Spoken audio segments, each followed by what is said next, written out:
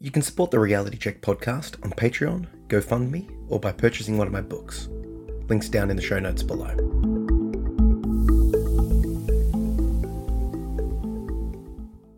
Welcome to the Reality Check podcast. I'm Zachary Phillips. So in today's episode, I've got a friend of mine on the podcast, Troy Fumo. He's recently won a flyweight MMA title. So I wanted to have him on the podcast to talk about the anxiety and nerves and motivation and preparation prior to such a big event. And this podcast was quite good in the sense that we went quite deep into the mental state going into a bout, but also into Troy's mental state prior and where he's come from. So I didn't realize this prior to the interview, but he's come from a place that was quite challenging in terms of mental health and anxiety, from literally being housebound and unable to answer phones or answer the doors due to fear, to getting, on stage, punching on with someone for 15 minutes in front of a crowd of thousands of people with, a bunch of his friends and family directly there supporting and watching him. Such a massive turnaround, such a massive change. So I think a lot of people will get a lot from this podcast, even if you're not into fighting or martial arts in general. Just hearing Troy's story and how he's come from where he was to where he is massively inspiring. And I can definitely appreciate that journey and the desire to change and grow. And I think one of the things that he said was that now that he's in the place that he is, he doesn't want to be taken back to where he used to be. So there's this constant motivation to keep working on himself, to keep growing, to keep pushing. So if you're into MMA and martial arts and want to have a look at the bit of the psychology behind that, listen to this podcast. And even if you're not, even if you're just wanting to get help and inspiration to overcome crippling anxiety, this will be a podcast for you. I really enjoyed having Troy on the podcast. He's an amazing guy to work with, to train with, as well as to interview. Check it out.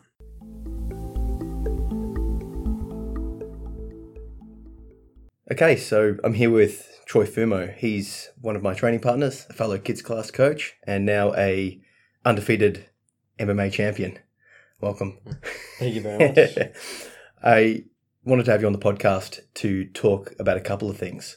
The first one being, let's just give a bit of an introduction before we go into what we're going to talk about. You've been training martial arts for how long? I've been training for about, I'd say 4 years in martial arts, yes.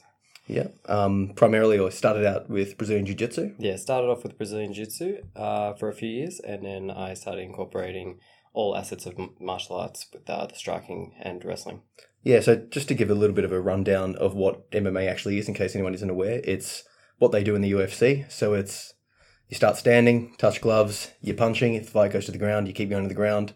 You can win via submission, which is chokes, joint locks, or by punching someone until either they quit or the ref stops. Yeah, exactly. So obviously you've been training for quite a while. You've done a bunch of jiu-jitsu competitions, and now you're moving into MMA. You're now a champion. Went to the fight. I just wanted to get a bit of a rundown. How do you get the motivation to train hard enough to win something that's obviously, both of you in the cage, you're both wanting this hard. You're both going to be, you're trying to kill each other basically. How do you get the motivation to get up to the level and to do that in the first place? Well, a lot of it is that fear of failure.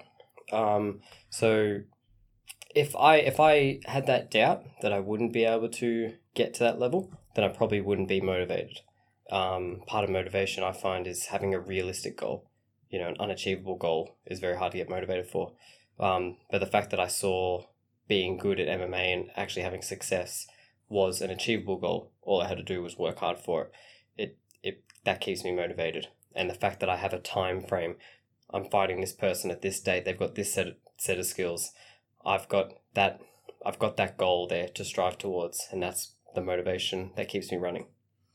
Okay, so that's now, right? You've had a few under your belt. Let's say you're prior to your first MMA fight, because I've had one kickboxing fight. Yeah. Scared the shit out of me. I won the fight, and I'm like, never fucking doing that again. Yeah. So how did you sort of overcome those nerves prior to the first fight? Well, I guess if we go from the beginning, to my first competition where when I started with just Brazilian Jiu-Jitsu, which is a lot less it's a lot less consequences, isn't there? Exactly. So it's a bit less intimidating if you look at it from the outskirts. It's just grappling with no striking involved at all, and a lot more rules set in place to keep the athletes protected. But there's still the same competition nerves. It's still competition. There's still pressure on you to perform.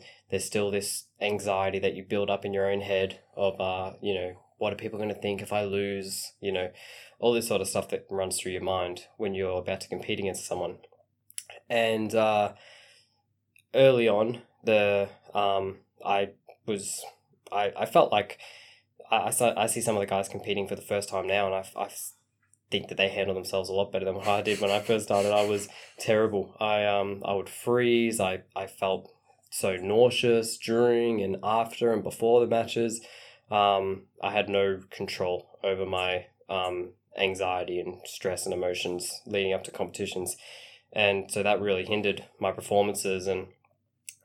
But it actually, that alone motivated me, because I knew that it was something that I could overcome, and I didn't want to have that, because I still had my goals. It wasn't like I was satisfied with just doing one competition. Like, okay, I tested it, I tried it, I'm happy. I had more goals I wanted to achieve in this sport.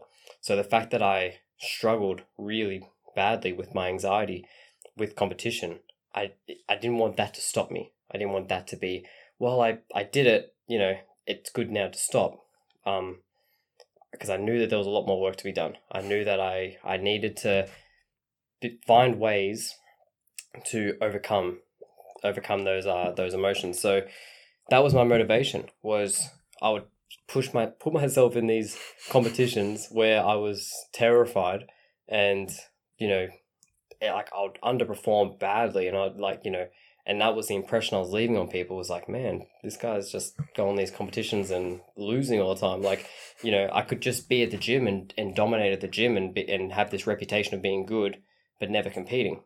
But there was something that I wanted to achieve for my own growth and my own development in the sport, and that's what kept me motivated. That's what I wanted to eventually overcome and achieve. So that's from jiu-jitsu, and I suppose it's just a logical step to go to the boxing or the Muay Thai fighting, and then from that into the MMA fighting. It's like that same thing applied again and again, yeah? Yeah. Mm. Okay, so let's go for an MMA fight. It's more serious, or the title fight, right? So I was in the crowd with, I don't know, maybe there was 30-ish from the gym, plus people, maybe more, plus people from the family. Like, it was almost embarrassing how loud people were cheering for you. Because everyone was there. It was crazy. So for a belt, you're the final on the card. So there's 14 people on that card, or 14 pairs fighting on the card. You're last, so everyone's there to see you. You came sort of and said hi to all the guys and girls prior, and you're just very bubbly, very happy. I felt more nervous for you than you seemed. I think we're all sitting there like biting our nails for you. I think that was the impression. And that's the amazing thing. I mean, there's been a journey to get to this point. This hasn't happened overnight. Let's go back to that, to the start of your journey. Yeah. Describe how you have been with your anxiety as in general to where you are now. So my anxiety has been long before competition anxiety. It kind of correlates. I've been dealing with anxiety and depression and mental health issues since, I'd say, the later teen years of my life, and they got real bad to a point where I was basically crippled by my own mind, and I was housebound. I couldn't leave the house, answer the door, answer the phone. I was so incredibly anxious. Literally couldn't answer the phone. Literally couldn't answer the phone because I didn't know who could possibly, for whatever reason, it's an unknown who's going to be behind that phone call. And that idea was just too overwhelming for me to face, that I would just avoid it. The easiest coping mechanisms in life is just to avoid things. Which can, lead to horrible things where people avoid life and they avoid things to the point where they, suicide. So that was sort of the the low point. That was the place where I was heading towards in that moment of my life. And, so I had to overcome, I was able to overcome that once I recognized that it was mental health, because at the early, when you're a teenager, that you don't really know what's going on. You're just having trouble dealing with a lot of things. And, there wasn't as much things out there about mental health as what I'm seeing in the school system now. So I basically just dropped out of school, stopped living my life, was just stuck in my bedroom 24/7, not getting hardly any sleep because I was so anxious that I couldn't even sleep. I was having sleep paralysis, waking up in the middle of the night with my heart racing. So lack of sleep, I was getting all these weird hallucinations at night, and and I got all sorts of illnesses from it. Physical illnesses. That's what people don't, people think mental illness is just, toughen up, get on with it. But I was actually dealing with... On top of all of that stuff, there's physical symptoms of course, because you got... I had things, at 17 years old, I had shingles, I had stomach ulcers, heart problems, I had all these procedures done on me where they're putting microphones all through my cameras all through my body, and what was the cameras? That was just to check my internal organs, because I was getting so many stomach issues, where I was getting constipation, irritable bowels, that they didn't really know what it was at the time, because I didn't know what it was. That we were just trying to figure out what's causing all these issues with you, because you're getting all these intestine problems and stuff, and then lo and behold, all those things have a thing stress can cause all those things, and that's what it was. And so on top of just having anxiety which makes things difficult in the first place, I'm getting all these physical symptoms from it, which of course you're feeling nauseous every day as well, because you're overwhelmed by it. So 100%. And then that leads to lack of eating, because you don't want to eat food, because then so then you're getting malnourished. So those were all the physical things that I was dealing with on top of the fears that time. Dealing with day-to-day life, the competition wasn't even in my mindset at that stage, because it's just getting through life was hard enough. So that was sort of the early on of my life with anxiety. So this has been when I first started getting help with my mental illness, which I first started treating it properly when at around 2011. Mm-hmm. So this has almost been a 10-year battle for where I'm at now. So people see where I'm at now, but it's I feel like I'm almost like a black belt at dealing with my mental health when you put it into comparison. Yeah, because I've been training myself for 8 years. I can totally relate to that. It's you see me now, but far out, you didn't know where you're seeing the last year or half year, or we see you up on stage holding your belt. Yeah, they see me now, and I got people that I train with, some teammates that will they'll ask me for advice and stuff when they're going for their competitions, and they'll see me and they'll think, oh, how do you how do you not get nervous and stuff? It's and as I say, a lot of them are dealing with their first matches a lot better than I was. So, this has been an 8-year battle of dealing with these issues. You said to me a couple of days ago, you feel like having such extreme anxiety and mental health issues actually helped you in that fight, or in that sort of the hours before the fight, because it's you've been here, you've dealt with far worse, and this is more like fun, or this is exciting or something. Yeah, can you elaborate on that? So, what I mean by that is, I've almost become an expert at dealing with anxiety, with panic attacks and having stress. I feel like some people, they get stressed for the first time in their life, and they, it's a weird feeling that they haven't dealt with, whereas I've dealt with it on a day-to-day basis, for a long period of time. So I'm quite comfortable with it, and I sort of know what's going to happen to my body. And, I know all the symptoms. So I know that it's not going to get to a crazy point where an unknowing. I pretty much know exactly what's going to happen when I start feeling stressed. And but you learn in life to really appreciate the things when things get taken away from you. So it's actually funny, because I was thinking about it, and the things that I enjoy the most are the things that I struggled with the most when I had anxiety. For example, I used to really struggle with getting my hair cut. You know, I'd sit down and being trapped, like this sense of I'm stuck, I don't have control of myself, I would freak out and panic, and sometimes I'd have to leave the hairdressers midway through a haircut and have a terrible haircut and just have to shave it off at home. Because I struggled sitting there for that long period of time. It felt like forever. I was clenching the seat the entire time. And there's the social awkwardness of them talking to Exactly. you and you're stuck. Yeah. So that's where, we've got a mutual friend who's a hairdresser, and I think when my hairdresser's I don't have a hairdresser. when he sees me come in, I think he I haven't gone into too much detail with it, but I think he really sees how much I enjoy the experience and I like coming in, and we have a nice we have really nice conversations with each other, because I'm just I love the experience now, because I learned to appreciate that. A lot of people would just take a haircut for granted, or for what it is. It's just a haircut, it's not a big deal. But for me, that was something that was taken away from me because of anxiety. And going to movies was another one where I could not sit in a theater for a long period of time with this darkness and loud noises, and again feeling trapped and having all these people around me. Even if I was watching a movie at home, I couldn't just sit on the couch and watch it. I would have to be pacing around the lounge room watching it from standing, so I couldn't just sit still. I always had to be moving.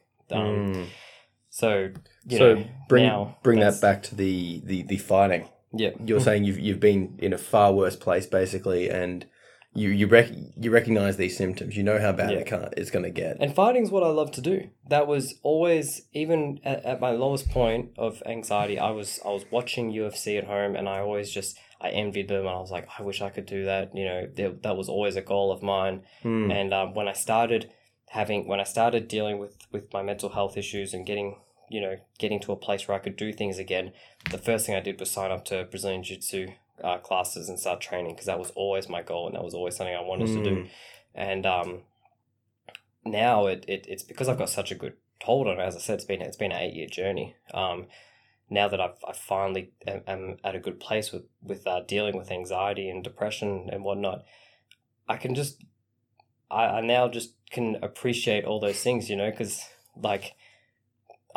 I remember the times in my life where I'd sit down and watch UFC and wish that I could be like that, and now I'm actually doing that. So it's like, of course I'm going to get nervous, and of course I'm going to get stressed during it. The whole experience, it's a stressful environment. You're going into a cage and you're about to fight someone, and you've got all these people and friends and family watching you with all this pressure.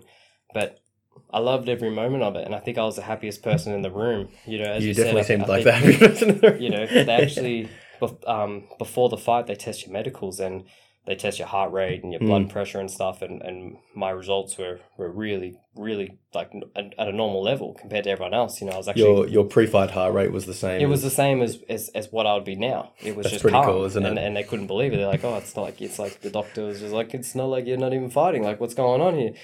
And I was just feeling calm. I was just like, look, I'm loving this experience right now. Like, I'm living my dream right now. So why shouldn't I love it? Why shouldn't I be happy? I really appreciate that. Like, just contrasting my experience in the ring fight, I did it as a overcoming fear thing, but it wasn't my element. Like, I'm like, this is not me. I did it because I'm like, I want to just be able to say that I've done it and fight through that fear and do something that was terrifying to me. But I'm not going back. My heart rate would have been through the roof. I was feeling all those symptoms of anxiety, physically sick. It was a mess. I want to come to talk about, you say you've learned to deal with your anxiety. What do you, or what did you do, or what do you do now that you said you've learned to sort of acknowledge the symptoms? You know how far things can go. So it's, I suppose, awareness and acknowledgement. Yes. Is there any other things that you would suggest that work for you that might work for other people as well? Well, it's a day-to-day sort of thing. And obviously, depending on where you are at, it changes. When the anxiety is really bad to the point where you are struggling day-to-day and it's really noticeable, then it's a bit different. Then you got to, I believe, well, for me, my coping strategy was just, they're little goals, maybe going outside for a walk and, leaving the house and answering the phone when it rings and, interacting with people, interacting with your friends, socializing and stuff, just staying present in what's going on. Don't just abandon things because you think people don't want you around, or you get these thoughts and this anxiety that takes over. They take over your thoughts and thoughts of other people. So I would suggest just putting yourself in slight uncomfortable situations, but things that are good for you. Yes. Positive environments, but not avoiding things because of that anxiety. And obviously, when you get a bit better at it, when you start coping with anxiety a bit more, then you get a real good chance at recognizing things. I found I had a psychologist show me this really good thing, which was recognizing that everything interlinks. Your thoughts control your how your body feels, and then how your body feels will change your behavior. And if you can recognize those steps, before it leads to the behavior change, because once it gets to the behavior change, then things have already gone a bit too far. If you can recognize, okay, my heart rate's racing at the moment. Why is that racing? Oh, it's racing because I'm nervous in this situation. Why am I nervous about this situation? It all leads back to your thoughts. And if you can sort of tackle it early, you've got a much better chance at avoiding it becoming an issue. So looking at it as an early intervention. Yes, exactly. You mentioned I noticed my heart rate, and then that causes you to check into your brain or to your thoughts. Yeah.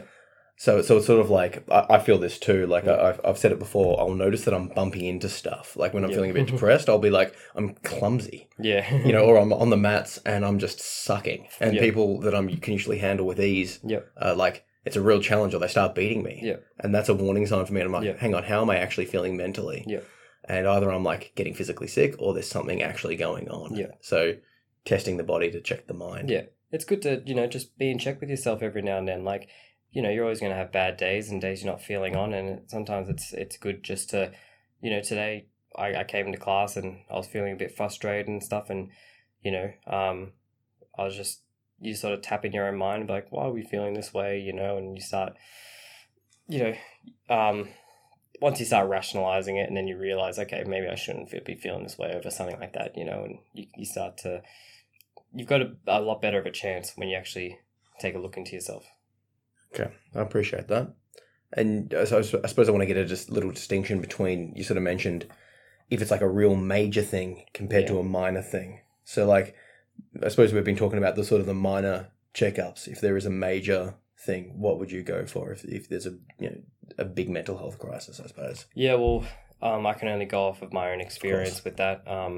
And as I said, it has been a process, and sometimes I got to remember where I was, because sometimes you just go day to day, and you sometimes it's nice to look back and you're like, man, like the amount of obstacles I've overcame. And when I think back in those earlier days of when I was really struggling with mental health, that the early steps I took was just, first of all, you just got to get help. You just got to, whatever remedy works for you. Obviously if it's not, self-damaging, you gotta find what works for you. And, you just gotta, do things that are positive, and it's just putting take some action. Yeah, you got to take some action. Like that's just what worked for me. I had to set goals, and I was listening to another pro athlete, and maybe that's just the way the pro athlete, like the athletic sort of competitive mind works. Some people cope with things differently, but I was listening to Tyson Fury talk about his issues with depression and anxiety, where he was boxing world champion, and all of a sudden he's in a horrible place mentally, where he had to give up the world title because he couldn't get back in the ring. And he when he was talking about it, I was like, wow, like it's very similar to the steps that I took when getting out of it, which was setting goals and having it, and just day by day, just pushing yourself a little harder each time. So I wanted to address, like you said, you were like in that real low state. And then, you set the goals, all that sort of stuff that led you to, literally winning MMA title.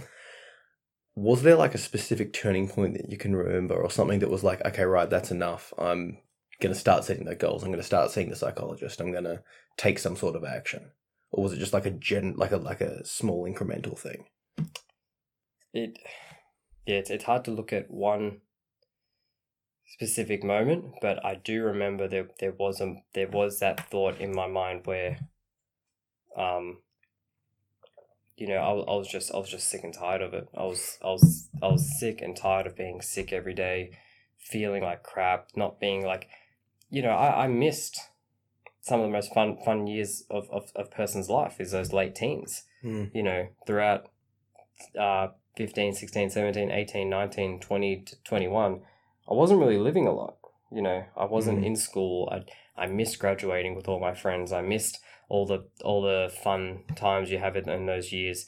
I missed out on a lot of those things because I wasn't there. I was at home doing nothing while everyone else was out living their life and experiencing things. I had a lot of catching up to do after I dealt with my mental illnesses. I had to catch up on all that stuff, and I had to like, okay, I gotta learn this. I gotta play around with that, and so I missed out on all of those things. So I was just sick of it. I was like, nah, I'm sick of this thing having this control over me. It's time for me to get control back of my life and try to beat this. I was literally just sick and tired of not living anymore. I can relate to that in a way that, fully. Let's get fight specific. Okay, so just to give a little bit of context, you're a flyweight, so that's 56 kilos and lighter. So you're very fit. I've never seen you tire. It's very hard to wear Troy out. The fight was 5 by 3 minutes. Yeah. So that's and it went the distance. So that's 15 minutes. 15 minutes. It's a long while. Imagine just sprinting straight for 15 minutes. That's what it felt like. So first round, we all thought you were we thought the ref was gonna call it. Yeah. I can't remember exactly, but it ended up with you on top, ground and pounding. And I reckon if it had went for another 20 seconds, the ref might have called it then and there, but he didn't.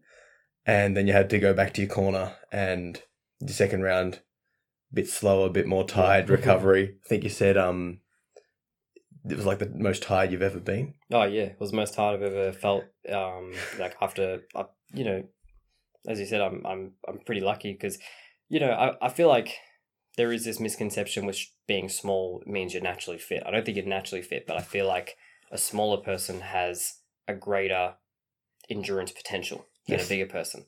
And so I felt like I had really gotten high with my endurance to where it was a lot higher than most of my training partners, because I'm small and pretty athletic, that I can reach at a certain level that others can't.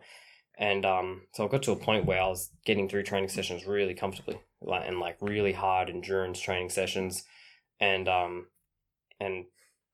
but it wasn't anything like I felt in that fight. I felt terrible, and I knew I still had a long time to go. But again, having my back up against the wall and having being in a discomforting position wasn't something that I wasn't used of. Appreciate that. Third round, you came back a little bit. Did the refs give you that round? Yep. I think they did. It wasn't as anywhere near as convincing as the first round. You lost the second. Yeah. Did they give it to? They didn't announce what the actual scorecard was, but we can speculate that I definitely won the first and he probably got the second one. Yeah, that's what we sort of thought watching. And third one we gave to you, but nowhere near as convincingly as the first one.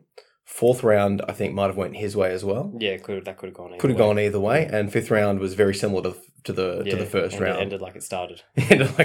And once again, if you had have had a few more, maybe 20 more seconds, it probably would have been... Oh, definitely. Towards the end, it was... I think I counted like nine solid punches landing without any moving. Yeah, well... Okay, so... Couple of questions. How do you, after that first round, how do you have the stomach or the guts or like the will to get off the chair and go again? And then at the end of the second round, and third round, fourth round, because it's on another level of cardio, right? Yeah, it is. And it's definitely a mental battle in itself. But but as I said, I've had a lot of experience with mental battles, so I was pretty. That's where, like, I've mentioned I feel like I've got a bit of an advantage over most people because I've had a lot of mental battles to deal with. That mental battles in a fight, I'm pretty comfortable with. But I was very fortunate. I had my coach John Donahue with me the entire time in my corner, and he's seen me from when I first entered that jiu-jitsu gym where I couldn't make eye contact with anyone and walked in with my head down and didn't talk to anyone. I went from going into class right as class started, so I didn't have to talk to anyone, and being the first one out of the gym as soon as the class had ended, from being the first one in the gym to the last person in the gym. I think that's what everyone that trains with me knows. I'm the one that hangs around and chats to everyone, and I'm the one who's the first person here. So things have turned around a lot, and he's seen that whole journey for me, and him being in my corner was real special for me because he knows me so well, and he knows what I'm capable of more than what I know.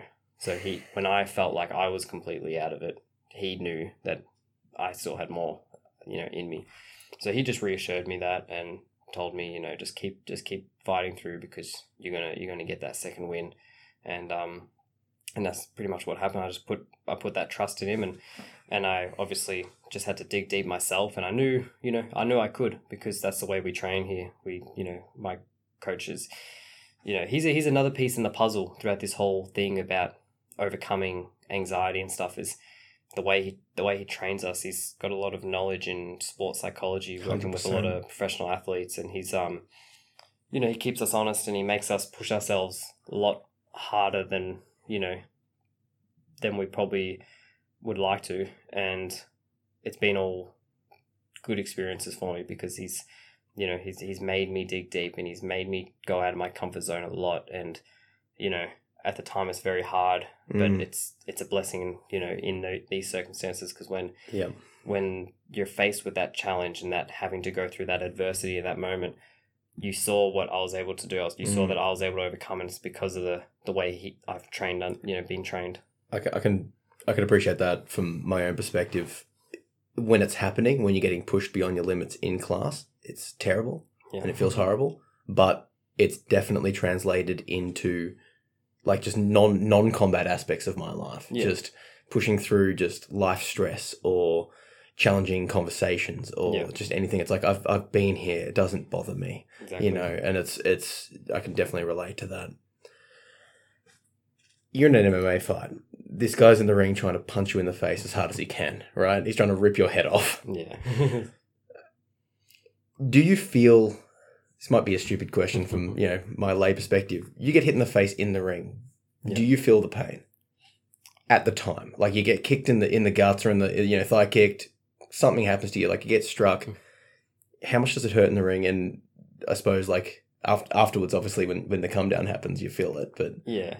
You definitely feel it. You definitely, you do have adrenaline, and you probably take it a lot. You probably take it a lot better than what you do, if you don't have that adrenaline. I think the adrenaline just helps with the recovery process. I find I still feel like you feel everything. It's just you recover a lot quicker and you bounce back from things a lot faster, than you would without it.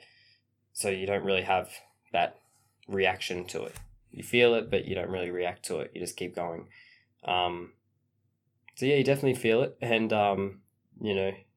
but as I said, it's not enough to stop you. It's you just keep battling through it, and but definitely it was more so afterwards that I felt the pain in certain areas of my body that were damaged throughout the fight that I didn't even realize, and then obviously the days after. It's a lot of sorenesses.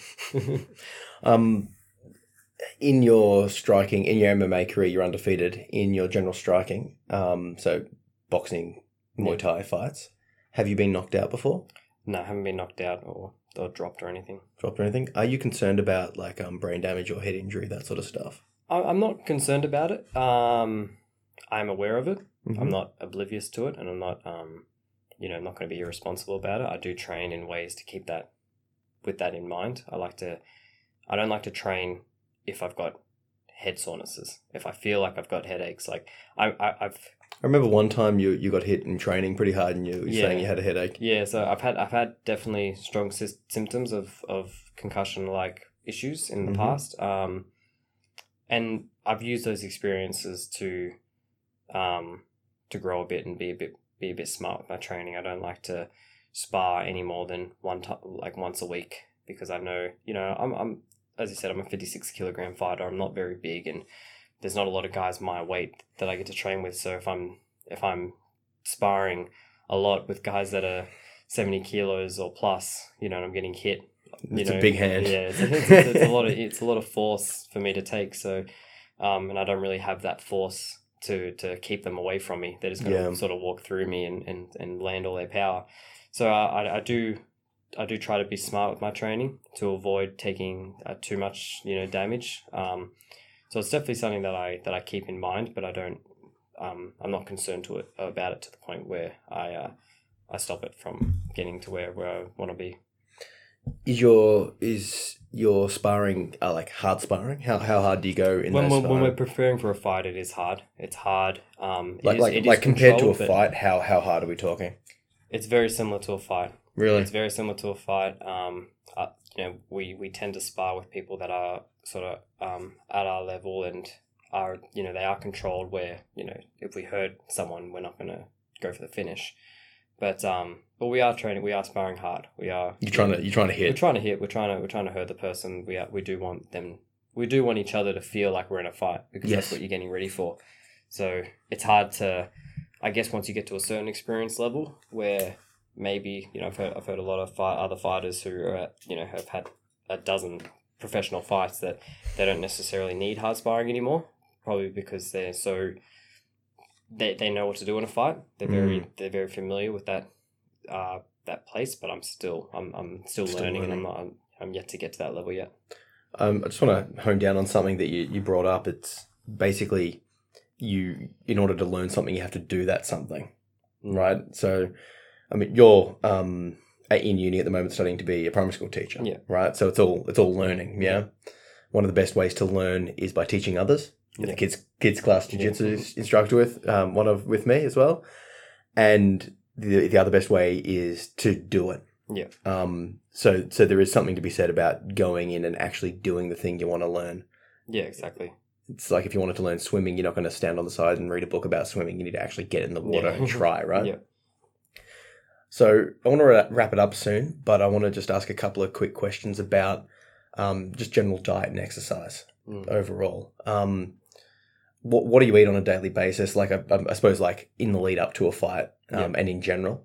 Yeah. Well, so if you're training pretty intensively, as I fit in a lot of hours of training, so obviously I got to be up with my fluids. I try to drink, like 4 liters a day. 4 liters of water a day. Try to go through the 2 liter bottle, like water bottles. I try to go through at least 2 of those a day. Yep. And if I don't, I just have a hydrolyte to keep myself hydrated. I feel like that's, again, when you talk about the brain sort of stuff. I was getting a lot more headaches when I wasn't drinking as much water. So now drinking a lot more water, I feel I can recover a lot better, and I don't have long lasting damage. Hydrolyte's like an electrolyte tablet. Yeah, exactly. Yep. And then as far as food, I find diets are just it's what works for you. Yes. I come from an Italian background, so I'm very generous with my carbohydrates. So I eat a lot of pasta and really, I don't. As I said, I'm a small guy and I don't put on weight very easily, so I can have all the carbs in the world. You're like shredded. I'm and I don't. Pretty jealous of this. It doesn't really affect me. I know a lot of people. Like the keto diet, which is 0 carbs. And that has obviously worked for a lot of people, but for me, I just find carbs respond to my body really well. They give me a lot of energy, and they they give me a lot of fuel to get through exercising, and especially with recovering after exercise. So I'm very generous with my carbs. I like to have a lot of protein. So like protein shakes in the mornings and eggs in the morning. Again, I'll try to add it as much as I can into my meals. If I can add a bit of chicken to my pasta and whatnot. I should be a bit better with my vegetables. I'm not the best, you know what I mean? Like, I'm not a professional or anything as a nutritionist by any means. I wouldn't be taking my nutrition advice. As I said, it's just personal. It's just what works for me. But I definitely need to up my greens. Up your green intake. Yeah, to just get that extra benefit. Do you eat much sugars, desserts, soft drinks, that sort of stuff? Nah, soft drinks pretty much not at all. I don't really like the way I tend to, with my diet, I tend to go with what feels good. And I find sugary drinks, they give me headaches again. They you can just feel them like rotting your teeth as you're drinking it. I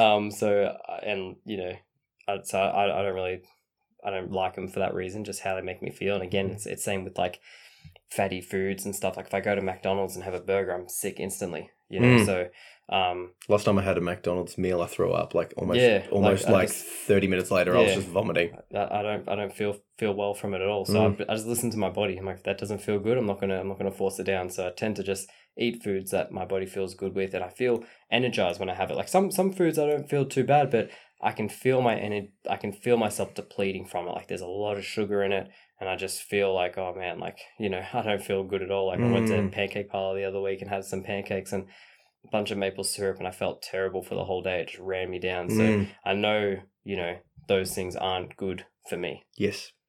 I like that approach a lot, is self-directed, looking at your body. This is what works for me. Yeah, my diet's almost the opposite of yours in terms of carbs to fats to proteins. I don't have any carbs. I have some, but I'm almost avoiding pastas because I just feel terrible. Like, exactly. For other people, like, I've heard that a lot. Like, a lot of people are very envious of my diet because I am very envious of your diet. They're not able to get away with the carbohydrates as I am. But at the same time, there are some foods that I see other people have with no problem, like cheese, for example. A lot of people have cheese and have no problem at all with it. For me, I've got to really limit my cheese intake because I find it irritates me a lot. So, so certain foods I just stay away from, or I just limit. So for that's your food side. Exercise side, basically, if you can just give me a little rundown of what your general level is, and then what you upped that to prior to your championship fight. Yeah. So my general level of training, is probably roughly around 2 to 3 hours every day, and having one rest day, where I try to completely rest and recover. Again, I'm doing this with goals and intentions of performing at a high level. So, I put a lot into my training, and in those hours, I exert a lot of energy and a lot of work in it. Are those 3 hours just class time, or do you do any strength and conditioning work? If day to day, or like when I'm not preparing for a fight, I will do some probably like 30 to 40 minutes of strength work added into it. Try to build some muscle during when I'm not preparing for a fight. But then if I'm preparing for a fight, it's a lot more training, and it's not so much strength work. It's more so cardio work to get me ready to be fight fit. Any stretching or like yoga or anything like that? I do yoga classes very rarely. I do them every now and then, just jump in them because I really enjoy them, and I find them fun and very beneficial. If I was able to do more of them, I definitely would, because I see a lot of benefit to it. Again, it's like one of those. It's eating, stretching. I see it's eating your vegetables. It's something you don't like doing. It's not the most pleasant thing, or it's not the most fun thing you can do. Like it's much more fun to learn how to throw kicks at someone's head and do some cool submissions in classes and do a bunch of rolling and sparring. But it's one of those things that it's very beneficial, and it's a huge necessity in training. So eat your greens and stretch more. Eat your greens and stretch. They're probably the least fun things for me, but I got to do more of them. I like it. All right. So what's next for you in terms of your fighting? Well, I do want to be active this year with competing, and I'm fortunate now that I'm in a mental state where I can push myself to those limits. I really feel like I can now, and so I want to take advantage of that, and I want to really give this a good crack and make this year a big year for me. So I'll be competing a lot in all sorts of martial arts competitions as much as I can. Looking to defend your title? Definitely. When any hints on a date or anything like that coming up?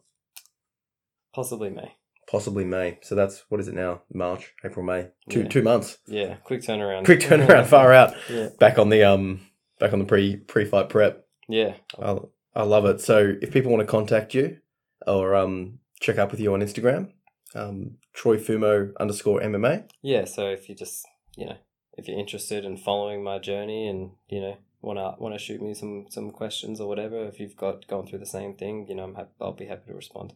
100%. Thanks for jumping on the podcast. I appreciate it. Good. Thanks for having me. Done.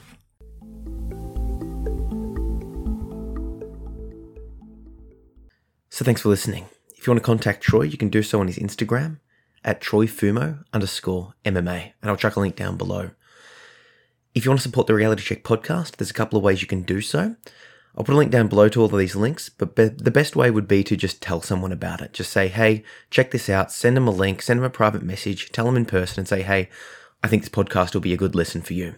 And if you're liking it, wherever you're listening to it, put up a review. Hit that 5 stars, put a little bit of a comment in there and say, hey, I enjoyed this podcast. It really does help spread the word. The more reviews, the more likes, the more shares, the bigger the audience, and the more we can spread the message and the more help we can help each other with. If you want to help me out a little bit more directly, you can do so by purchasing one of my books. They're available and out now as ebooks, paperback, and audiobooks. I'll chuck the links down below for that. And if you can, I would really appreciate some direct support through Patreon or PayPal or GoFundMe.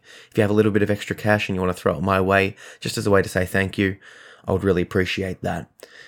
Doing these interviews and podcasts and blogs and all that sort of stuff does take a lot of my time. I'm doing this as a passion project, and I'll keep doing it, but if you're finding some value, if you think this is worth a cup of coffee, send me a couple of bucks. It really does help. A small amount on your end would make a massive difference on my end. And finally, if you want to connect with me, I can be found on my website at zachary-phillips.com or on social. I'm everywhere at Zach P. Phillips. All the links will be down below. So yeah, catch ya.